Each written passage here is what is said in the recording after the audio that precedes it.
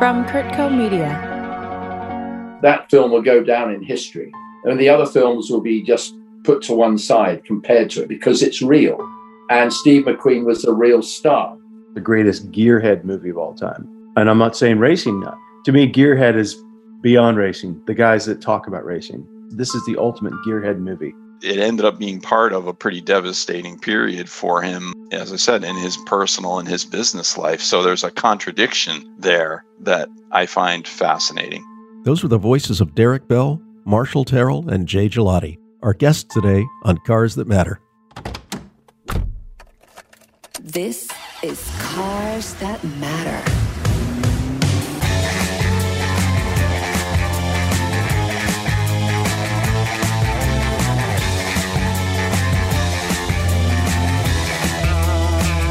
Welcome to Cars That Matter. This is Robert Ross, and I have some very special guests today.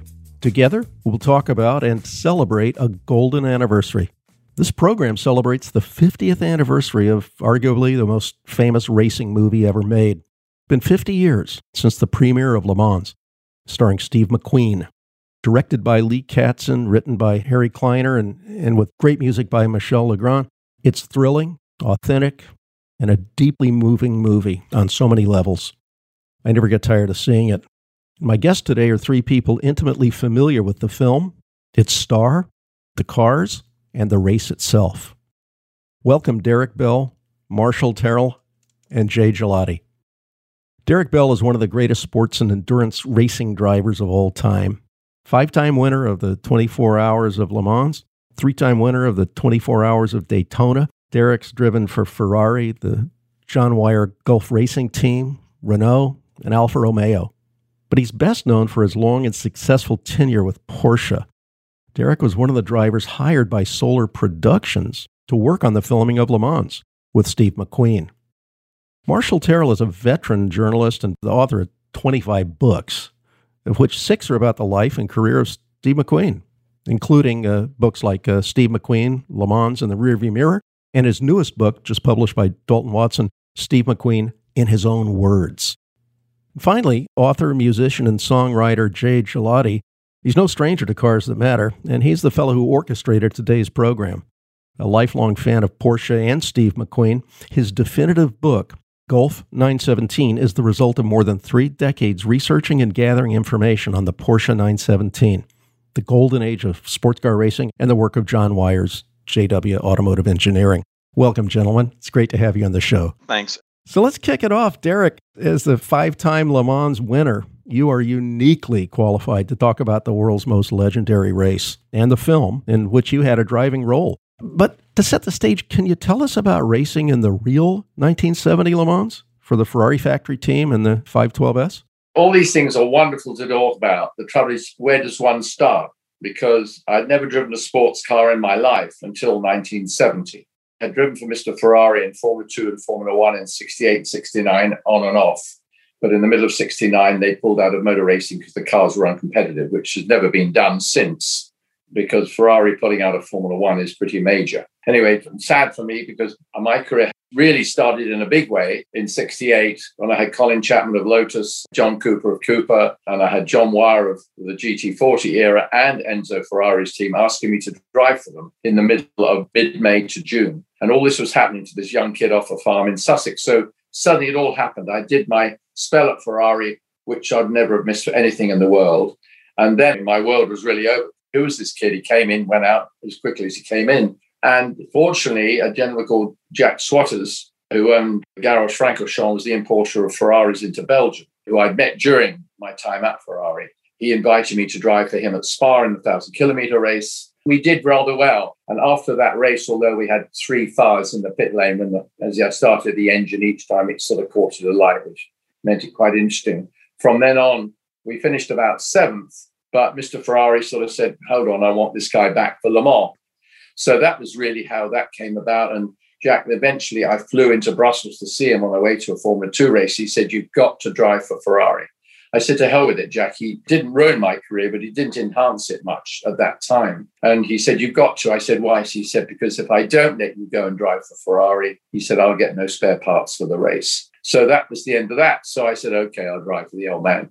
So that's how I came to drive at Le Mans with Ronnie Peterson, a fantastic driver. The engine blew up after about 4 or 5 hours when we were lying in the top 7 or 8. That was the end of my first Le Mans. And from that, Jack Swatters was invited to give his, or not invited, actually asked if he would loan Solar Productions his yellow Ferrari, which, as I say, I didn't drive at Le Mans, but it was there, as I say, with other drivers I drove from the factory, and the red car. So they painted Jack's car red, and that car I actually basically drove through the whole of the movie because it was his car and he wanted me to drive it wherever possible because he trusted me. And that was what it was. But on many occasions, of course, I drove the Porsche 917 that Steve McQueen was in because Steve couldn't do some of the, or they didn't want Steve. Steve would have done them, but they didn't want Steve involved in some of the incidents we were having. So that was really how I got involved, basically, with doing the Le Mans movie and my first race at Le Mans. What an incredible story. About that story, Le Mans, the film, Marshall, you're the acknowledged biographer of Steve McQueen and really the guy who's kind of turned over every rock about McQueen and his life, both on and off the screen. Can you tell us about the gestation of the film Le Mans and how it came to be? Sure. He had been wanting to do Le Mans since 1959, and specifically he wanted Brigitte Bardot to be his co-star. And I found that out just through a little clip in Variety. He announced his movie production company, and Le Mans was going to be the actual first movie that he wanted to make under his banner. But as it turned out, as he said, he did not, quote, have the juice to make the movie until 1970. And that was after, a series of hits, The Great Escape, Sam Pebbles, Thomas Crown Affair, Bullets. And it was only then that he could actually get this movie made. However, he was going to do another movie called Day of the Champion before this, which was going to be on Grand Prix. Of course, the movie Grand Prix had beat him to the punch. That's sort of how that all started. It was a magical time, I guess. In many ways, it's very fortuitous that it took him until 1970 to make the film. I'd like to ask Jay, who, by the way, when I think of the Gulf 917 cars, I think of you as kind of Mr. Gulf 917. There seems to be a kind of a fortunate synchronism of the timing of the film being made and the dominance of Porsche's 917 and the Gulf sponsorship.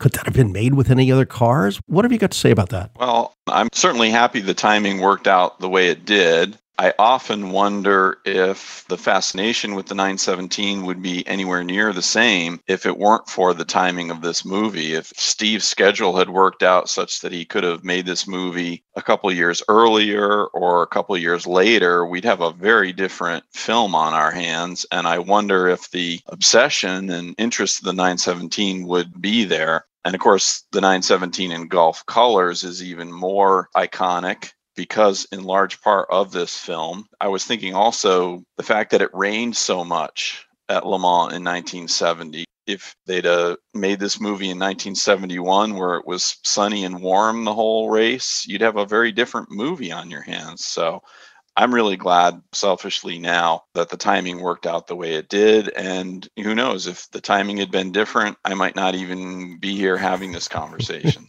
Well, it certainly was an aligning of the stars, literally and figuratively speaking. Yeah. Derek, what was it like on the set, driving for the cameras? I mean, there was nothing to win, per se, at least when you were making the movie. Did it mess with your psyche? What was it like? No, we as drivers actually were natural actors. If somebody said, put your helmet on and get in the car, we would get in the car the way that we did for a race. If somebody was wearing Steve's helmet, they would assume it was Steve. But in fact, it could have been Steve, because by then he knew he'd studied enough racing. But the actor I drove for, I could have easily walked to the car and got in without him having to ask me how to walk to the car and get in and which way would you open the door. And so they saved a lot of time. And John Sturdy said, I wish we could have used you guys. It didn't matter, but it was a nice feeling. It showed that we were contributing quite a lot towards the actual genuineness of the movie. And a genuine film, it turned out to be. But it's also legendary for a lot of minute details regarding its creation. That's why it's fascinating hearing these stories from you, Derek. Marshall, can you comment on that? I hear that so many things went wrong during production. There was no script per se. What about that is true?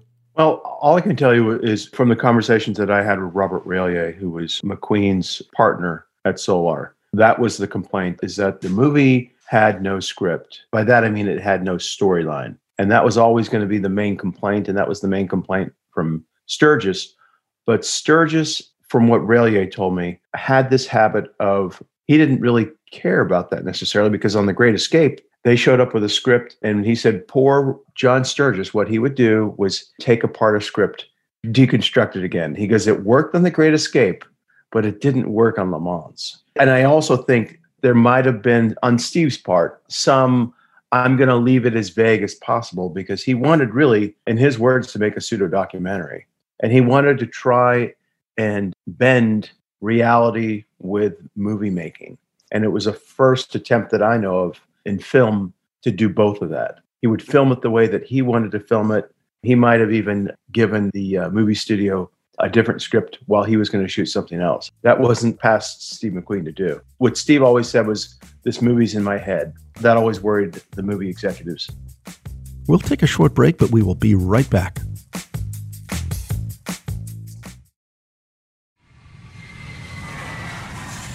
The best travel experiences are more than just vacations. They shape who we are, and they bring us closer to the people and places we love. This is the magic of travel. I'm Bruce Wallen, and in my 20 plus years as an editor and writer, I've covered the world's most extraordinary travel experiences for places like Robb Report, National Geographic, and Departures, and I've met some incredible people along the way. The people who make that magic happen. For the first time, I'm inviting you to join me in a little-known world of luxury travel innovators, connoisseurs, and tastemakers, an exclusive group of industry leaders with a passion for the very best of travel. With every episode of Travel That Matters, you'll get access to insider knowledge, secret getaways, unforgettable luxury hotels, and one-of-a-kind travel experiences to expand what you thought was possible. Like venturing into the jungle and coming face to face with rare wildlife. The experience that we had lives within my heart. I don't think I'll ever leave those incredible moments, those gentle giants all around us. Or paying for an extravagant vacation and having no idea what you're in for. They never know where they're going. It almost doesn't matter, whether you take people to Jungle Desert Mountain. It's what happens when you're there that's important. Set off for adventure every other week with Travel That Matters.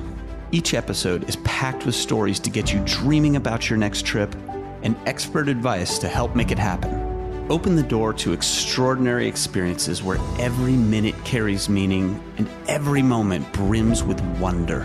The power of travel is huge. It changes people's lives.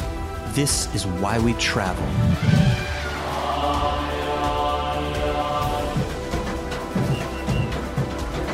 This is Travel That Matters.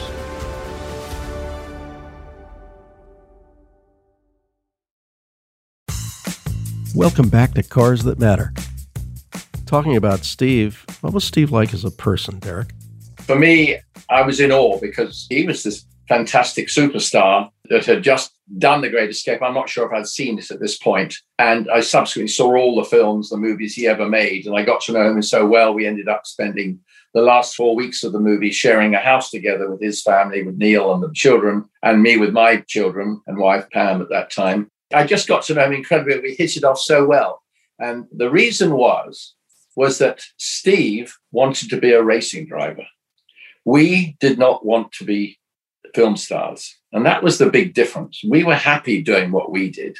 Steve made the film for whatever reason, and correctly, I'm sure Marshall was right about Steve's philosophy about it. But Steve just wanted to drive at Le Mans. As far as I know, the insurance people wouldn't let him do it in the end, and rightly so, probably. They would have got some pretty genuine footage, that's for sure. He just loved to be with us. A lot of sitting around being done while they were checking on what they were doing next. There seemed a lot of repetitive stuff too. But of course, you're on a track that's 8 miles round, and we were using a 3-mile section at any one time. It all had to be shut down for us to do it. I can't believe the French allowed it to happen. We would go to do something, and Steve would always come to sit with us. Wherever we were, he'd make a point of coming up on his push bike or on his motorbike, whatever it was, just to chat. He loved to be with us and listen to all the tales, which is really what I thought he wanted, was to make the film as genuine as he could regarding the racing at Le Mans and what it was like. And I thought all of that was really, really good. And the whole thing to me, even in spite of we just saw Ford versus Ferrari, the footage in that film Le Mans was much more genuine than the footage that they had in the film Ford versus Ferrari. But Steve, he just had a passion for it. And at weekends, we'd jump on the motorbikes. I mean, did you ever hear the story about the motocross bike?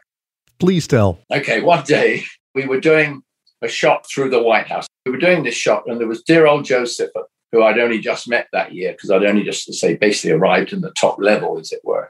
And Joe was driving 1917, and then I would be at the front in the Ferrari 512, and Steve would be in the middle. And I'll never forget it. We were coming up to the White House, which you came up at 150 miles an hour. You'd go down a gear, go through the right and go through the left, and then through the right sort of kink as you came out.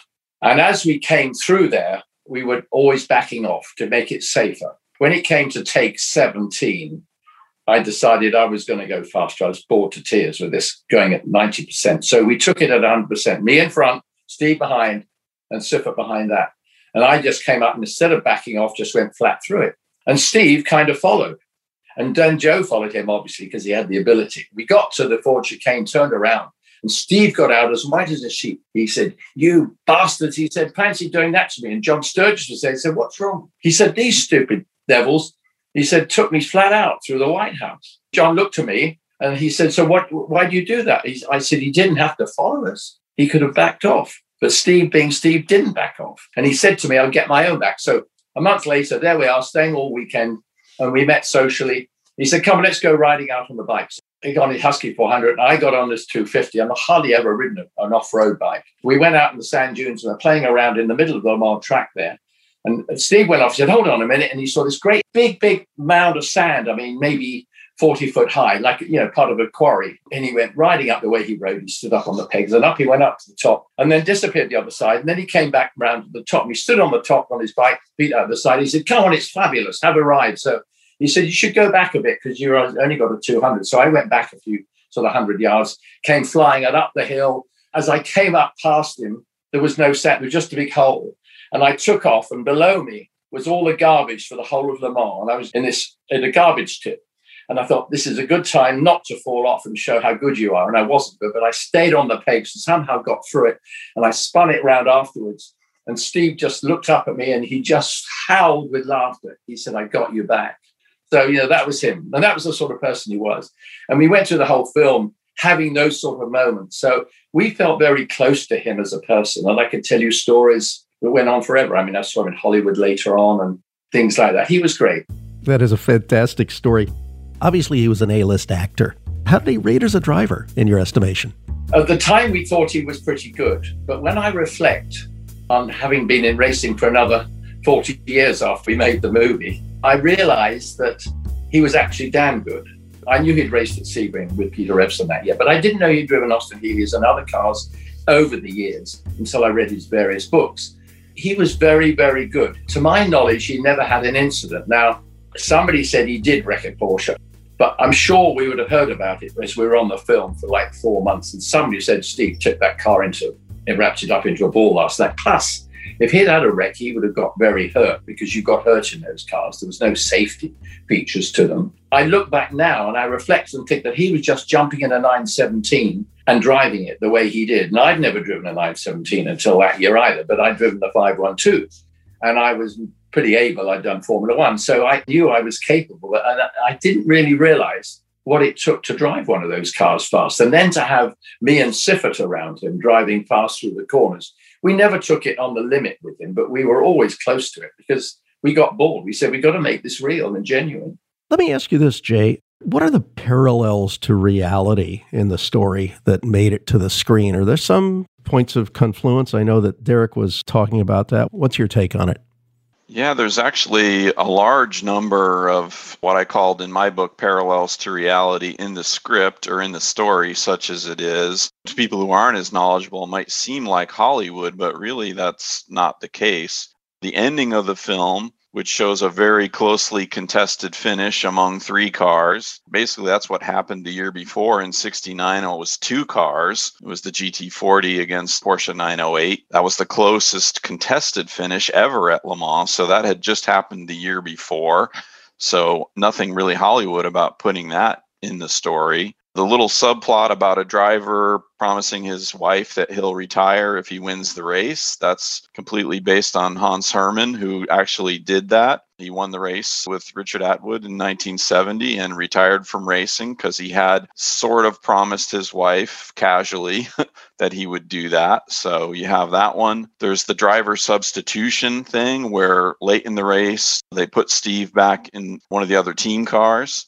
And that happened at Sebring in 1970 with the Ferrari team. They moved Mario Andretti to a different car in the Ferrari team, and they ended up winning the race, where, of course, Steve and Peter Revson finished second in that race, just like he finishes second in the movie. So there's a whole number of these big and little parallels. And even the famous quote about racing is life, there's some question about where that quote actually originated from. I think most of my sources seem to indicate that that quote goes back to Maurice Trintignant, who won Le Mans in 1954. But similar quotes have been attributed to folks like Jim Clark and even as far back as Bernd Rosemeyer in the 1930s. Supposedly there are variations of that racing is life quote. So a lot of stuff in the movie that is based in reality, and that makes sense because Steve really wanted the most realistic film he could possibly make.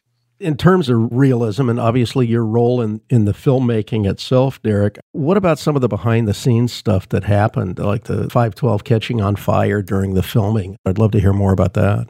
So Steve and I, he's in the 917, and I'm in the Ferrari. We have to overtake the GT40 camera car going down into Indianapolis. So we've come down from the end of Mulsanne through the tight corner, Mulsanne corner, accelerating out, and Steve basically behind me. We go through all the corners, we get down to Ford chicane, turn around and speak to John Sturgis, I think it still was, on the radio.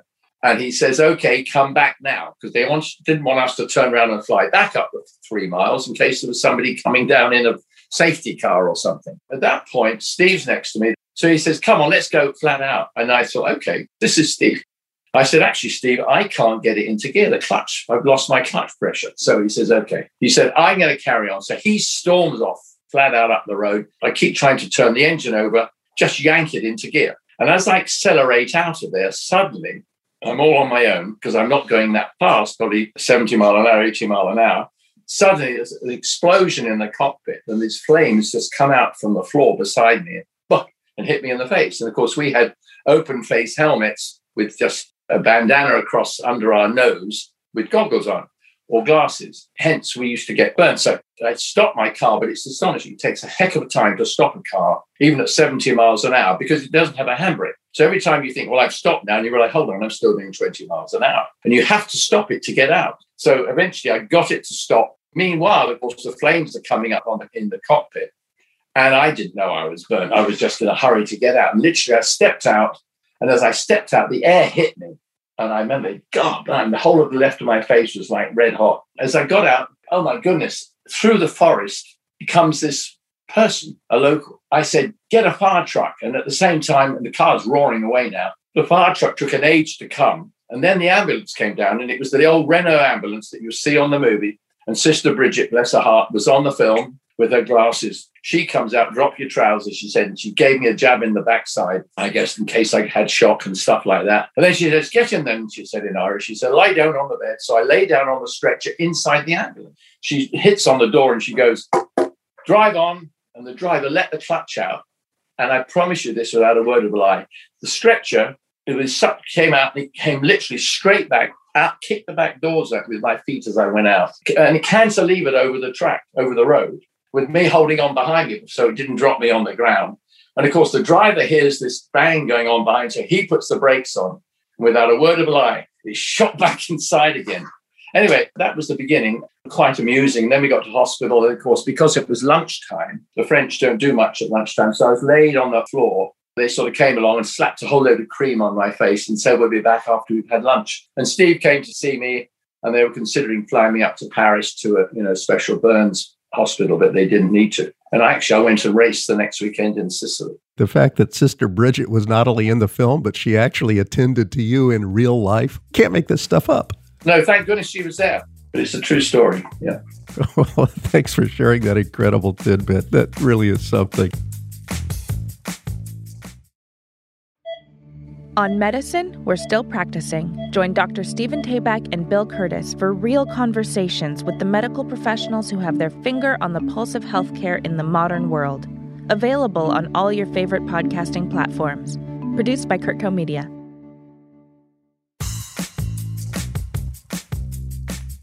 Jay, let me ask you a question. As the Porsche guru and a guy who kind of lives, breathes, eats, and sleeps Porsche, how has Le Mans, the film, affected Porsche from a brand building perspective? I mean, in the ensuing 50 years since the film was made. Well, Robert, I don't think we can calculate it.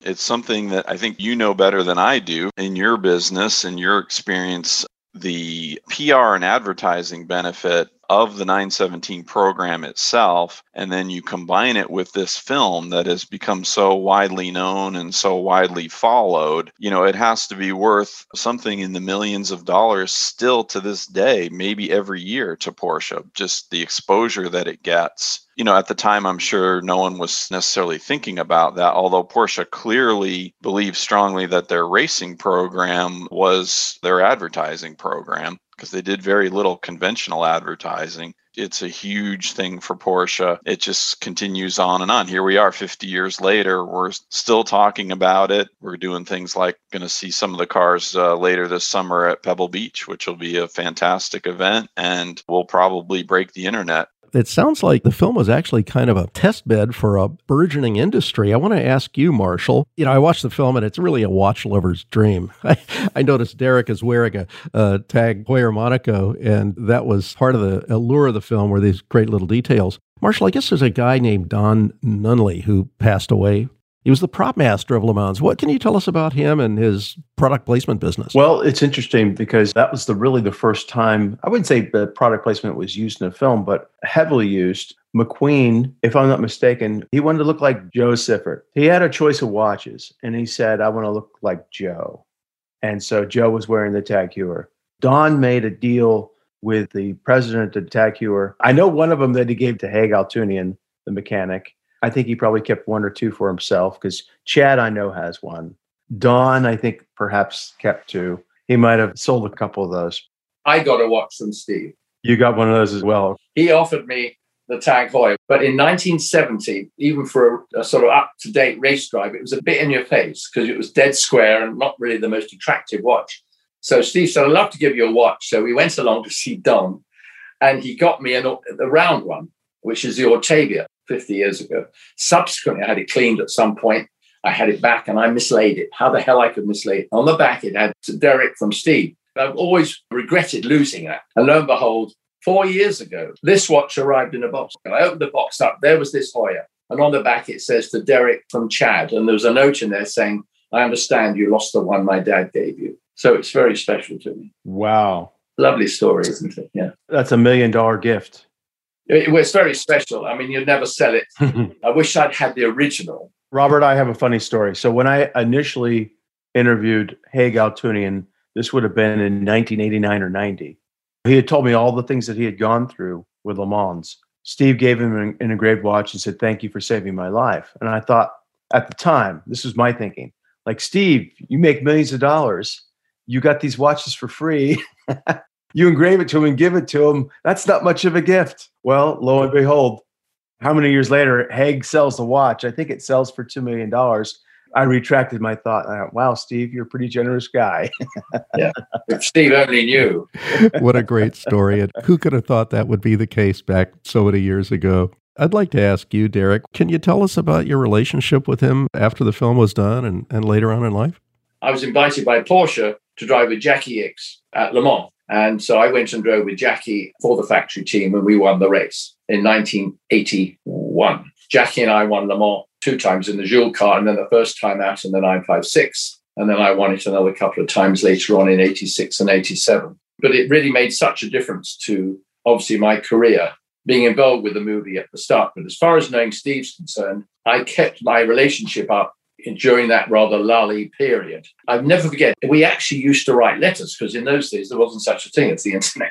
And out of the blue, I got a letter from him one day asking how I was. And I never kept them a letter. was so bloody naive. And I thought, how fantastic. I mean, I told everybody Steve McQueen's written to me. Of course, he was really hotty in those days. And he just said, what are you up to? It'd be great to see you sometime. And I remember I was flying actually out to a race, I think, probably down at Riverside. I phoned up Steve and he said, let's go out to dinner. So we went out and had a lovely evening. He'd been married 2 or 3 weeks before.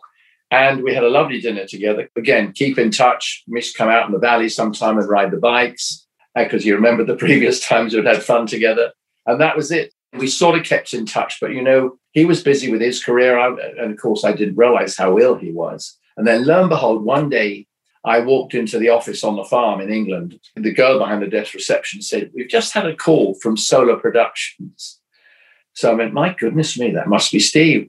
And I never thought of phoning him back because I didn't think, I thought he'll phone again. And the next thing I heard, he had died. So I didn't have any more communication, sadly, with him than we had in those early days. But we did know each other and our families extremely well in the beginning. It was fabulous. Talking about Steve and his legacy, Marshall, let me ask you, as his biographer, how do you see this particular film? How do you see Le Mans in the larger context of Steve's body of work?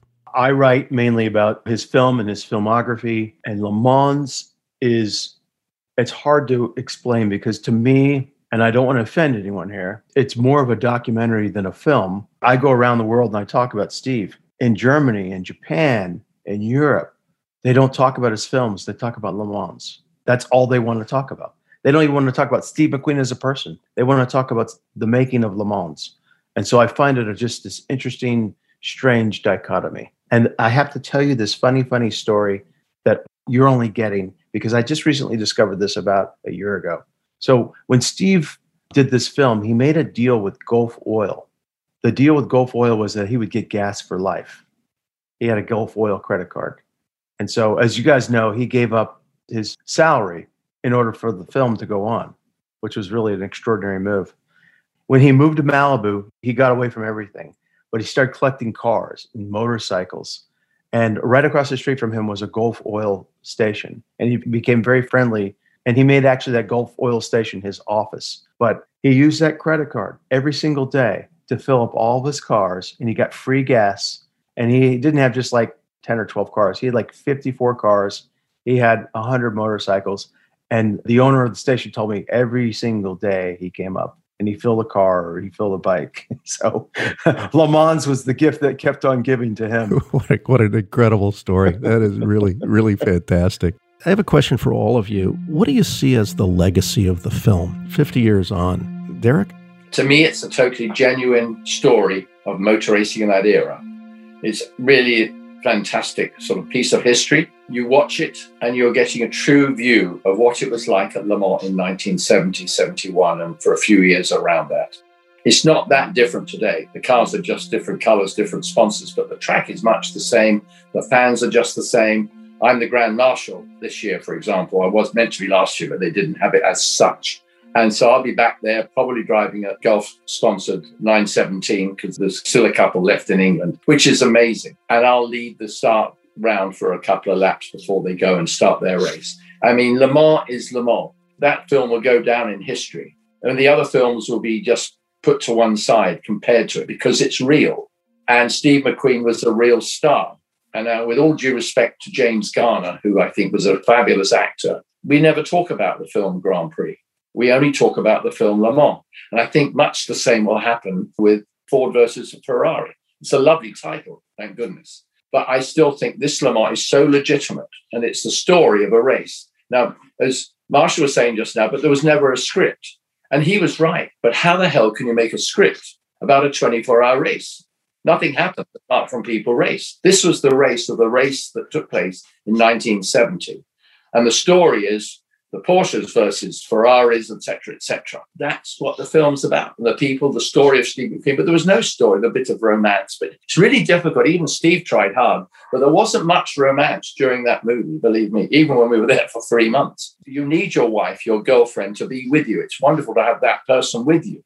You don't take your wife with you when you go to work. And so the story is about that damn car racing against Ferrari at the Le Mans 24-hour, probably the greatest race in the history of motorsport. And that's what it's about. That's a fantastic capsule review. I love it. What do you think, Marshall? What's the film's legacy? I'm just going to give a simple summation. I'm going to call it the greatest gearhead movie of all time. And I'm not saying racing. To me, Gearhead is beyond racing. The guys that talk about racing. This is the ultimate Gearhead movie. So that's the legacy. But I want to read you a quote from McQueen. And it talks about the racers, but it also talks about the intended audience. I think this will touch Derek. He says, some of these men are dealing with the unknown. That gives a man greatness. I'm making Le Mans so my grandmother in Montana who knows nothing about cars will understand. I love that quote. That was fantastic. The thing that I omitted saying was that it'll never be forgotten, because I do a lot of Concord Elegances, Goodwoods and Pebble Beaches and Laguna Secas and Elkhart Lake Classics and Historics. I go up to the young people, okay? There's modern cars there, but generally they're classic cars from our era. I don't know what classic is and what historic is, but they're not this year's cars. Anything that's not racing right now. And I walked up to groups of kids because I'm intrigued. And I say, hold on a minute, why are you here? And they say, well, my dad followed it for years. And when I was a kid, I used to come and watch the cars go around. And although he doesn't come as much as he used to, I come because I love it.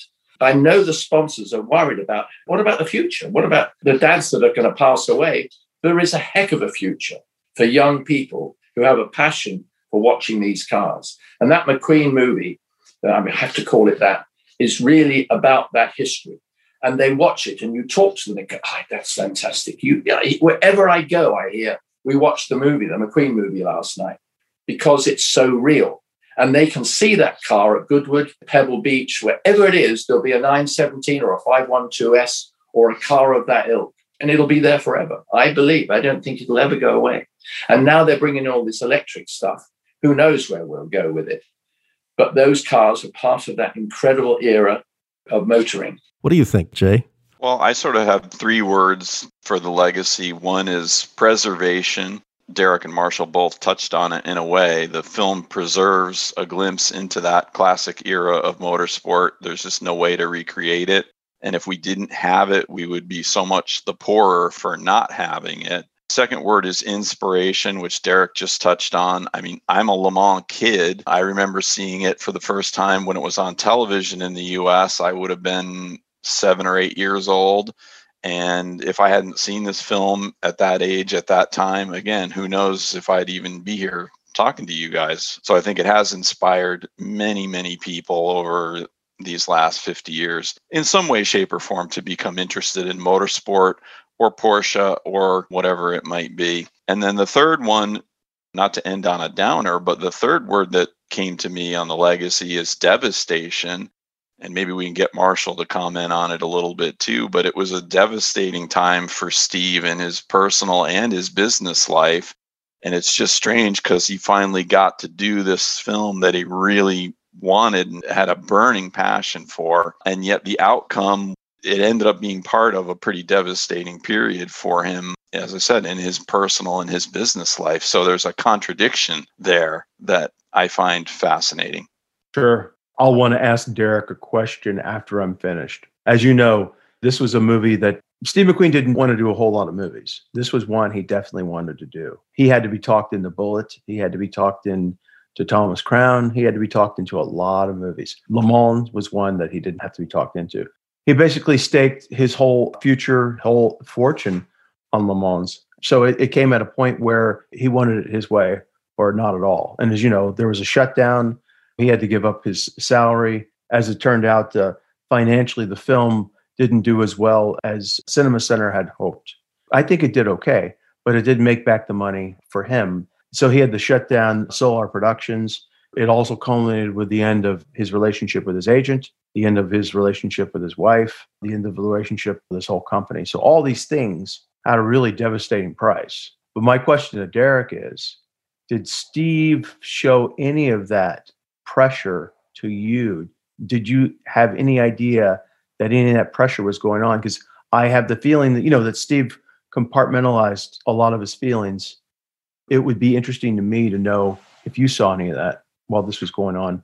All I remember, after a certain number of weeks, they said, we're all having a week's holiday. Everybody can go for a week. I went back to England and we'll let you know when to come back. And we went, oh my goodness, what's happened now? Steve never spoke to me about it. It was amazing, actually. He never talked to me, but I didn't know him that well at that stage, where I was just one of the drivers who contributed quite a lot and was used as the main driver with him. So we knew each other like that, but not socially. In fact, never really much socially at all until much later. Don Sturgis disappeared and we then came back. And Lee Katzin came in and he had a different sort of directing. That's the way I looked at it. And he wanted a bit more action. And I could see that, maybe it needed it. But the outcome was, I think they made a heck of a film. But I knew nothing really that it was difficult. I mean, I never got the hint that it might not make the end of it. All I know, I believe I'm right, is Lee Katzin came in, CBS, I think, or something, had come in and taken over. But we never really saw anybody because, as you say, Bob Relea was there the whole time.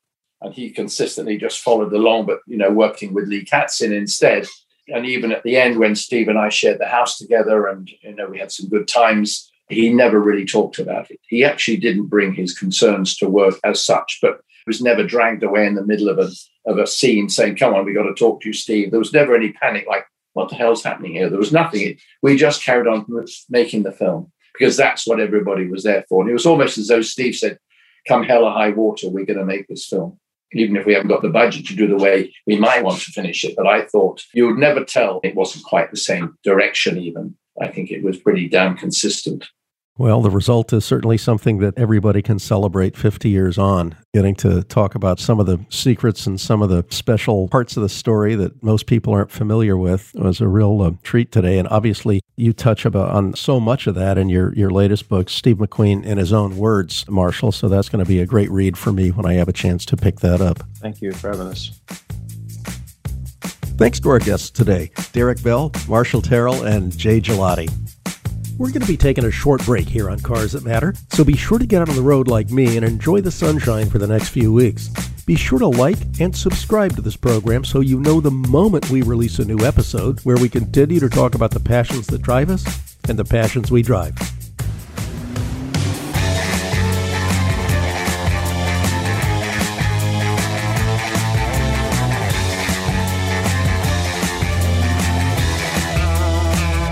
This episode of Cars That Matter was hosted by Robert Ross, produced by Chris Porter, edited by Joey Salvia, theme song by Celeste and Eric Dick, additional music and sound by Chris Porter.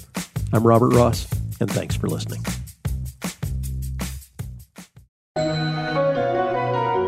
Kurt Cohn Media. Media for your mind.